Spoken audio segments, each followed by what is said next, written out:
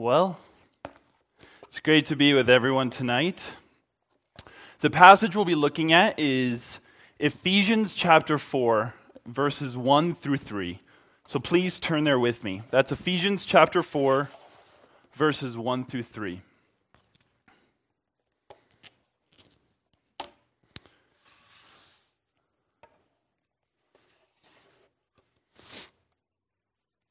And I'd ask that you stand for the reading of God's word.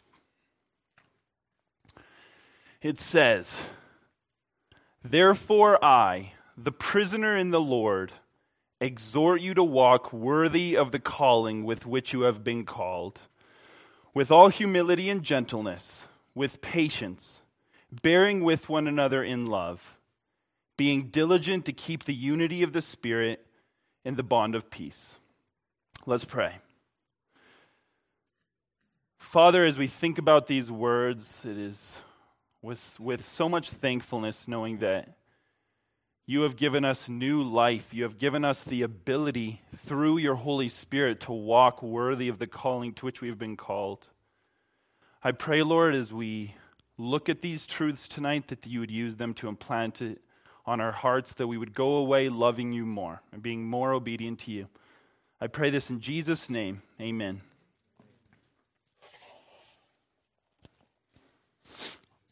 All right, so let's see. Walking worthy of the calling to which you've been called. What does that mean?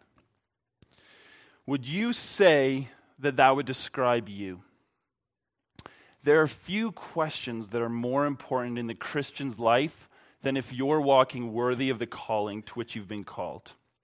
And my desire that by the end of this time, we'd all have a better understanding of what that looks like. Before we look at that question, though, I think it's important that we take a quick recap of what's been going on in this letter up until this point and where we're going from here. For the last 2 weeks, we've heard both Noel and Thomas preach on the doxology that Paul gives at the end of chapter 3. The doxology marks a pivot point that takes place in the book of Ephesians. For the first 3 chapters, Paul puts forward almost nothing but doctrine. We see him laying a foundation of doctrine after doctrine, clearly displaying to the church the essential truths about who God is, and in contrast, who man is. Look at everything that Paul has established up until this point. He established the purpose of God in eternity and time, the Father's choice, the Father's plan accomplished in Christ, the Holy Spirit's ministry, Paul's intercession for the church, the exalted Christ and his church, the church's history, past, present, and future, humanity outside of Christ, humanity in Christ, what it means to be in Christ, the unity of the church, the Gentiles before and after Christ's coming, Jews and Gentiles being one body in Christ, the one church on the one foundation of Christ, and then the last thing we see is Paul talking about his apostleship.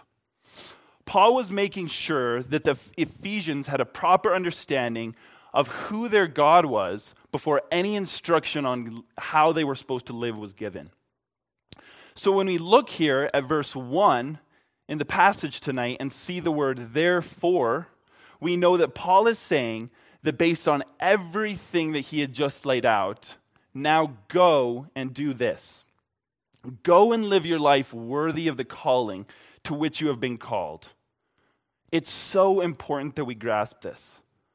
Before we try and live in a way that pleases the Lord, we have to know the Lord.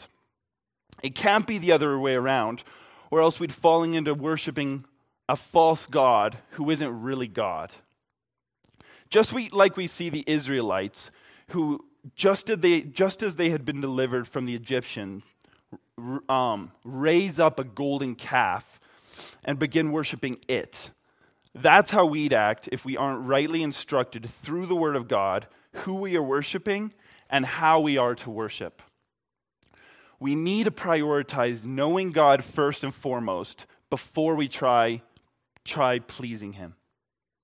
There's a big movement that's rampant all around the world where people say we don't need doctrine, we just need Jesus. The problem with that mindset is that without doctrine, we have no ability. We have the ability to shape Jesus into however we want. That kind of belief isn't just problematic, it's satanic. The Mormons say they serve Christ, but they don't serve the Christ of the Bible.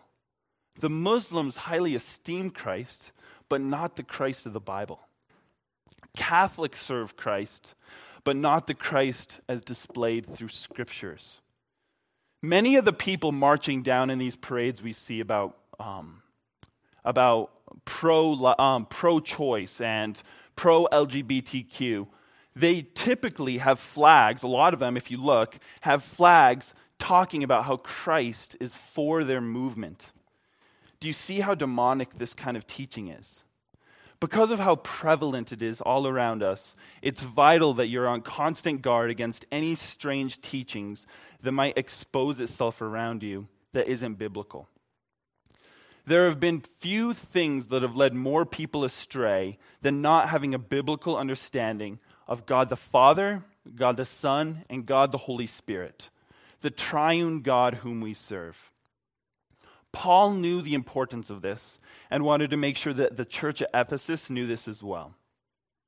That's why he was so concerned in this book about laying a proper foundation of doctrine before turning to how we live.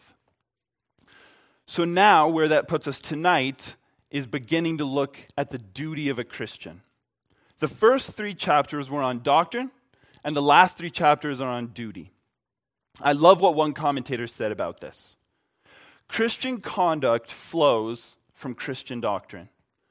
The duty of Christians derives directly from the unspeakable debt of gratitude that they owe for all that they have received in Christ. As we have seen how much we have received in Christ from the last 3 verses we've been looking at, now we'll begin what our response should be. So my first point tonight is a call to sanctification. Verse 1 says, "Therefore I, the prisoner in the Lord, exhort you to walk worthy of the calling to which you have been called." What is Paul's primary focus as he makes this statement? Sanctification. The exhortation to walk worthy of the calling to which you have been called is an exhortation to live a sanctified life. Sanctification means the process of beginning to grow in holiness or becoming more like Christ. It's something that flows from being regenerated, or in other terms, being born again. That's another reason why Paul waited until the 4th chapter to begin even touching on the subject.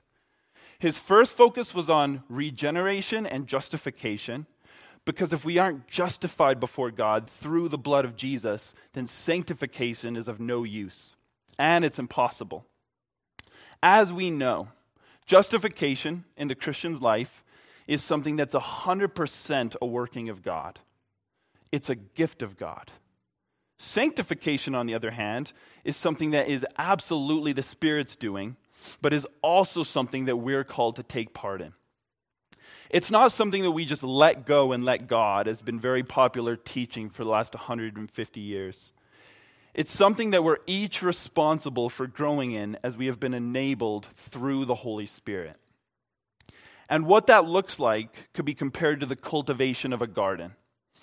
Say you have a plot of land, and it's a completely dead plot of land. Nothing can grow on this plot of land. And in a moment, the land becomes fertile. It's given the ability to grow life. If you take that plot of land, very first thing you want to do is start removing everything that would hinder life from being able to grow there. So any stones, sticks, rough terrain, you get that stuff out. Then you begin tilling the land, preparing the land. You plant seeds, and then as they rise up, you actively are watering them. And then you're also at the same time constantly pulling out weeds, getting rid of anything that would hinder that growth. If you look at any garden in this day and age, if you go to England and look at these gardens, the most beautiful gardens you will find are always gardens that people have put their sweat and blood into. It's not something that just happens overnight. And it's that same way as Christians. We can't look at our lives and think, well, I'm not very sanctified. That's on God.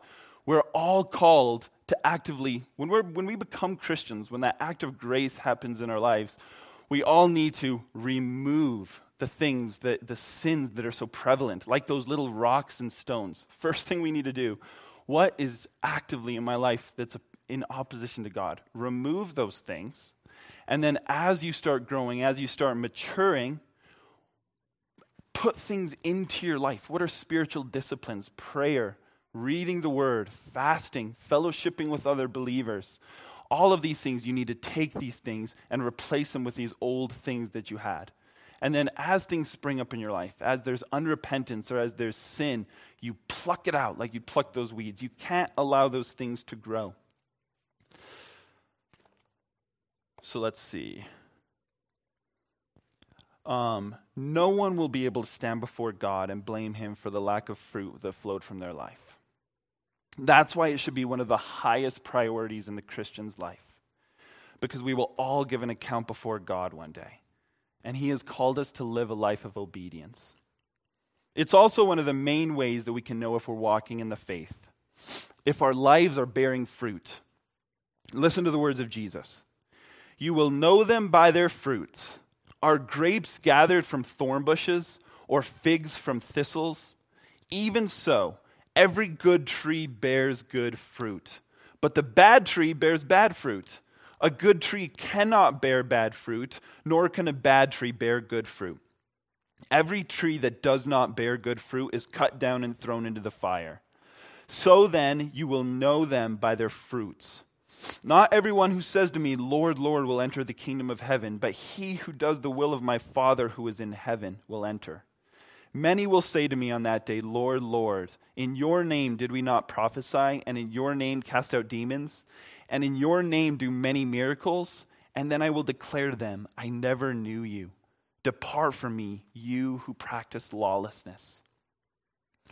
This doesn't mean your life will be perfect, but it means that there will be fruit flowing from your life, and that every day your life will resemble more and more the character of our God. So here in verse 1, Paul is calling toward believers towards sanctification. In verse 2 now, he begins showing ways in which sanctification is manifested. He says, with all humility and gentleness, with patience, bearing with one another in love. He names 4 traits that are essential in the Christian's life: humility, gentleness, patience, and love. Once again, we're born again through the working of the Spirit. Each one of these traits should begin taking root in our lives. They should also be something that manifests themselves to greater and greater degree as we grow as Christians. Our lives should no longer be defined by the sinful things that we once used to love and walk in. But instead, from walking by the Spirit, as it says in Galatians, our lives will bear the fruit of the Spirit. If we think about our old nature, which was enslaved to sin, as filthy rags, and our new nature, which was given to us by the Lord as robes of righteousness, we're called to take off our filthy rags, and we're called to clothe ourselves in the righteousness of Christ. In Colossians 3:5-9, it says, therefore, consider the members of your earthly body as dead to sexual immorality, impurity, passion, evil desire, and greed, which is idolatry. On account of these things, the wrath of God is coming upon the sons of disobedience. And in them you also once walked when you were living in them. But now you also lay them all aside: wrath, anger, malice, slander, and abusive speech from your mouth. Do not lie to one another, since you put off the old man with its evil practices. These are the things that once had dominion over us. Then it goes on to show how those who are walking according to the Spirit are supposed to live. So as the elect of God, holy and beloved, put on a heart of compassion, kindness, humility, gentleness, and patience, bearing with one another in love, and graciously forgiving one another. He who has a complaint against anyone, just as the Lord has graciously forgiven you, so also should you. Above all these things, put on love, which is the perfect bond of unity.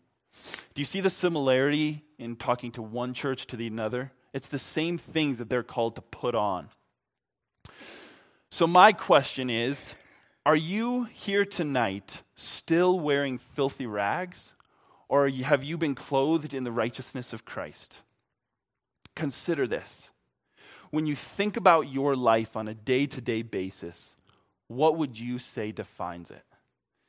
Is it more defined by sexual immorality, impurity, passion, evil desire, greed, idolatry, wrath, anger, malice, slander, abusive speech from your mouth? Or is your life defined by compassion, kindness, humility, gentleness, patience, forgiveness, and love?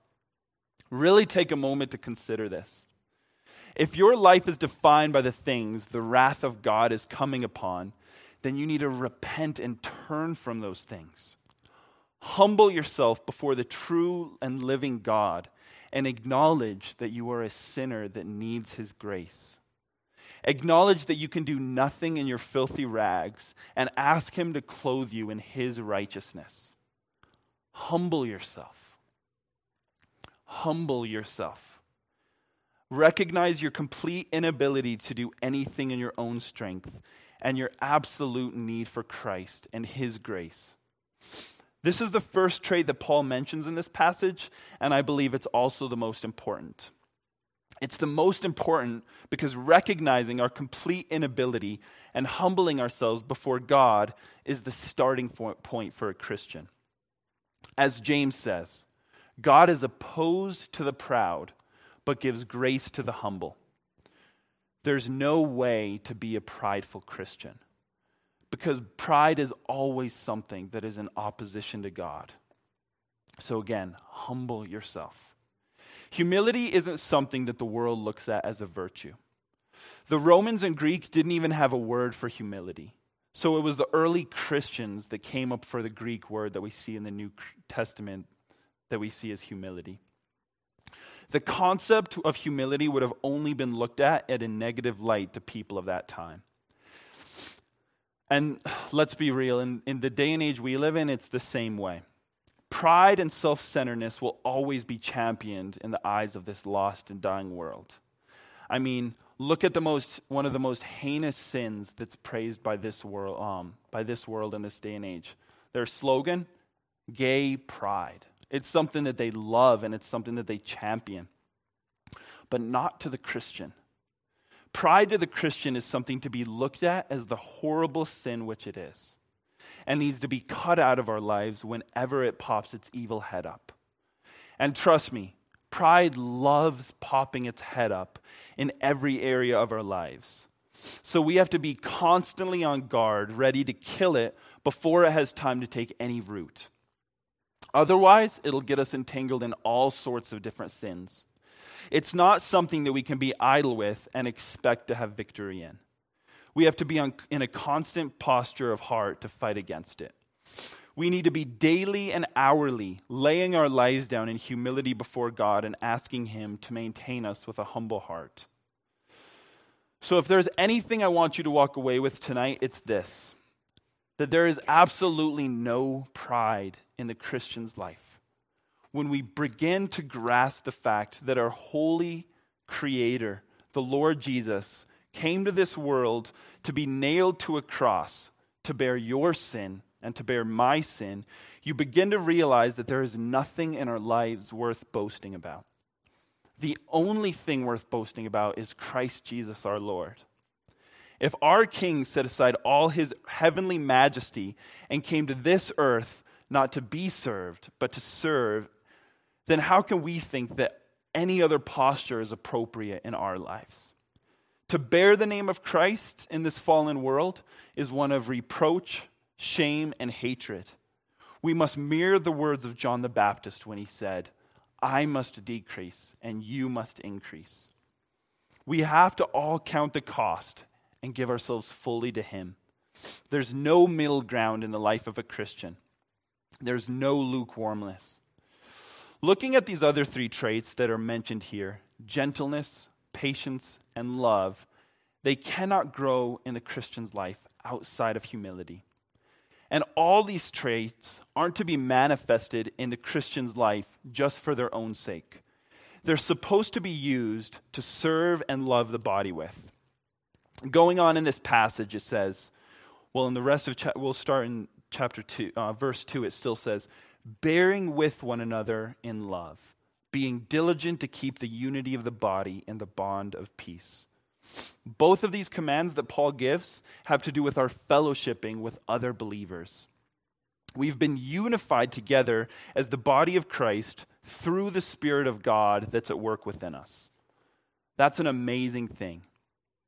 To know that we are brothers and sisters in Christ and that the Holy Spirit is the one that unifies us together.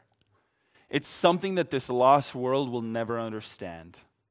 They will never understand the indescribable love that the Holy Spirit has put into our hearts for the Lord Jesus.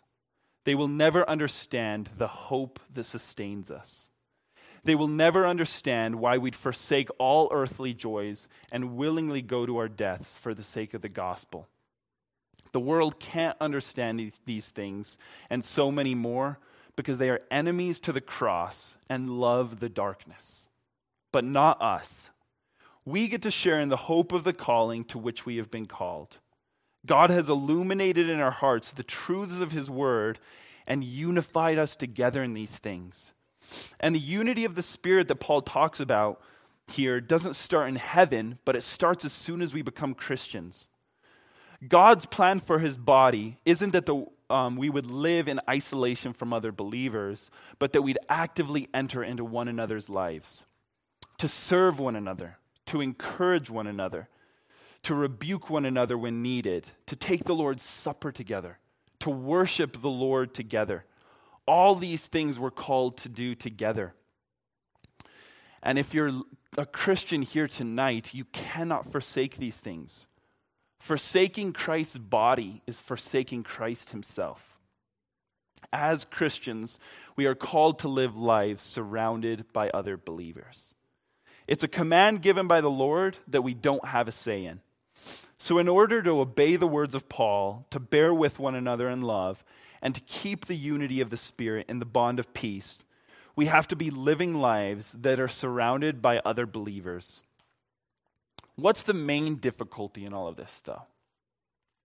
The main difficulties is that we're still sinners, and Satan would love nothing more than to wreak havoc on the church. Because there is still sin in us, and because Satan hates the church, unity isn't something that comes naturally. It has to be diligently maintained. It isn't something that can be maintained unless the body is functioning the way it ought. That's why Paul emphasizes humility, gentleness, patience, and love before he goes on to talking about the body. Because these traits are necessary in keeping unity with one another. Where does this unity, though, ultimately come from? As it says in this passage, the Spirit. The unity that we have is upheld and sustained by the working of the Holy Spirit that's at work within us. Without him keeping us unified, all of this would be a lost cause. He is the one that causes humility, gentleness, patience, and love. So it's to him that we should be completely dependent on as we seek to live lives with other brothers and sisters in Christ. How many people in this room have been a part of a church that is void of Christian unity? How many have seen the damage that comes from those within the body lacking the traits named here? I'm sure everyone has witnessed to some degree or another and can understand why it's something that has to be constantly guarded against. The church is one of the greatest gifts that Christians have while here on this earth. But just like a marriage, if unrepentant sin takes root within it, it can go from being one of the greatest gifts the Lord has given us to something that causes unspeakable damage. We have to be on constant guard against this. Unity is something that has to be fought for at all costs. That certainly, though, doesn't mean that we compromise on the truths of Scripture. But knowing that we're talking about Christ's bride here, and seeing his example in laying his life down for her, we ought to make it one of the highest goals to maintain unity with the bride of Christ.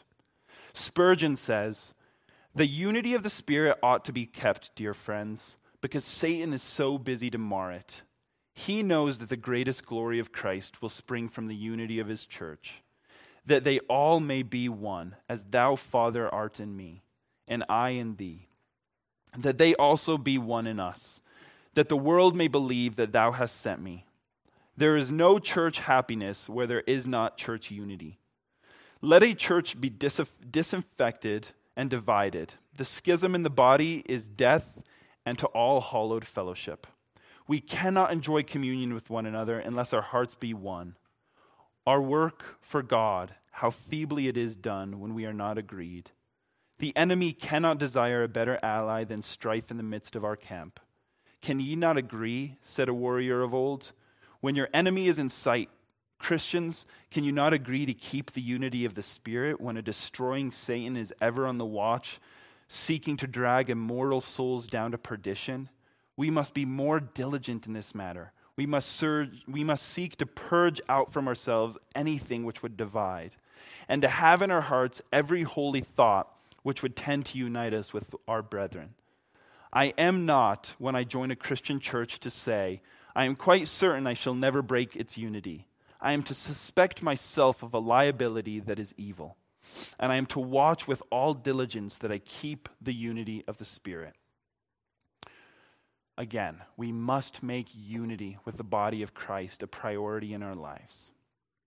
If you were to examine your life right now, would you say that the unity of the Spirit is being maintained with the way you're living, or are you hurting the body of Christ with the way you're living? If this is the case, then remove at all costs that which is hindering you from properly living in unity with your brothers and sisters in Christ. You don't want to quench the Holy Spirit that indwells you because of this. Also, how miserable a life this brings for anyway. I'm sure everyone in this room knows people who have a reputation for causing disunity among the body. They all seem so stripped of joy within their spirits. It's not worth it for yourselves, and it certainly won't be worth it when you stand before the Lord. Let's be known for the unity we have as brothers and sisters who are heirs of Christ. Doesn't that sound wonderful? So to end, I'd like to look at 3 quick ways to encourage you as we leave here tonight. Number 1, in every decision you make in this life, whether big or small, ask yourself if what you're about to do is helping you live in a way that's pleasing to the Lord. What are ways that you're using the time that He gave you wastefully? If you can think of things that are hindering your walk with Christ and getting in the way of you maturing as a believer, cut these things out of your life. I promise you that Paul wasn't using his free time to watch Netflix or YouTube videos. We've got to have an eternal perspective on how we use our time. We can't let this culture and what's normal for them become what's normal for us. And then, what are the things in your life that you need to do more of? Ask the Lord to ingrain this way of thinking into every aspect of your life. And then number 2, recognize that humility, gentleness, patience, and love are essential means for walking worthy of the calling we're called to. We need to be daily bringing each one of these traits before the Lord and asking Him to increase them in our lives. So often we're blinded to our own weaknesses. So put yourself in a place of accountability where someone can hold you accountable in areas where you're falling short. I'm sure each one of you can think of areas in your life where these traits are hindered. Don't be hardened to this. Instead, go to the Lord and repent and ask Him to grow you in these things. And then number 3, the Holy Spirit has given us the gift of unifying us together as the brothers and sisters in Christ. Don't forsake this gift. Each one of us has busyness in our lives, but we need to guard and prioritize time with the body to the best of our abilities. Don't allow leisurely time to get in the way of this.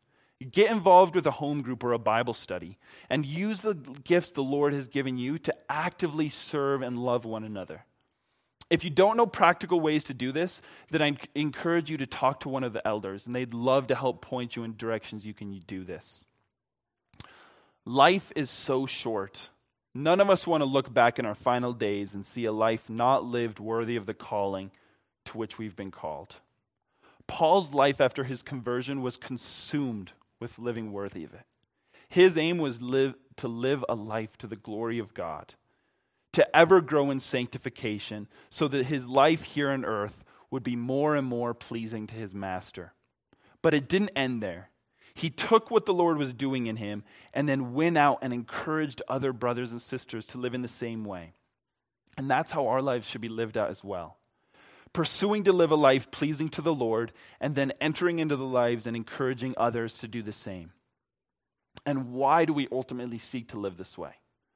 Just as Noel pointed out last week, to him be the glory in the church. We seek to live like this so that our Lord would receive the glory that he deserves from within the church. We are his, and our aim should be to live lives that bring glory to his name.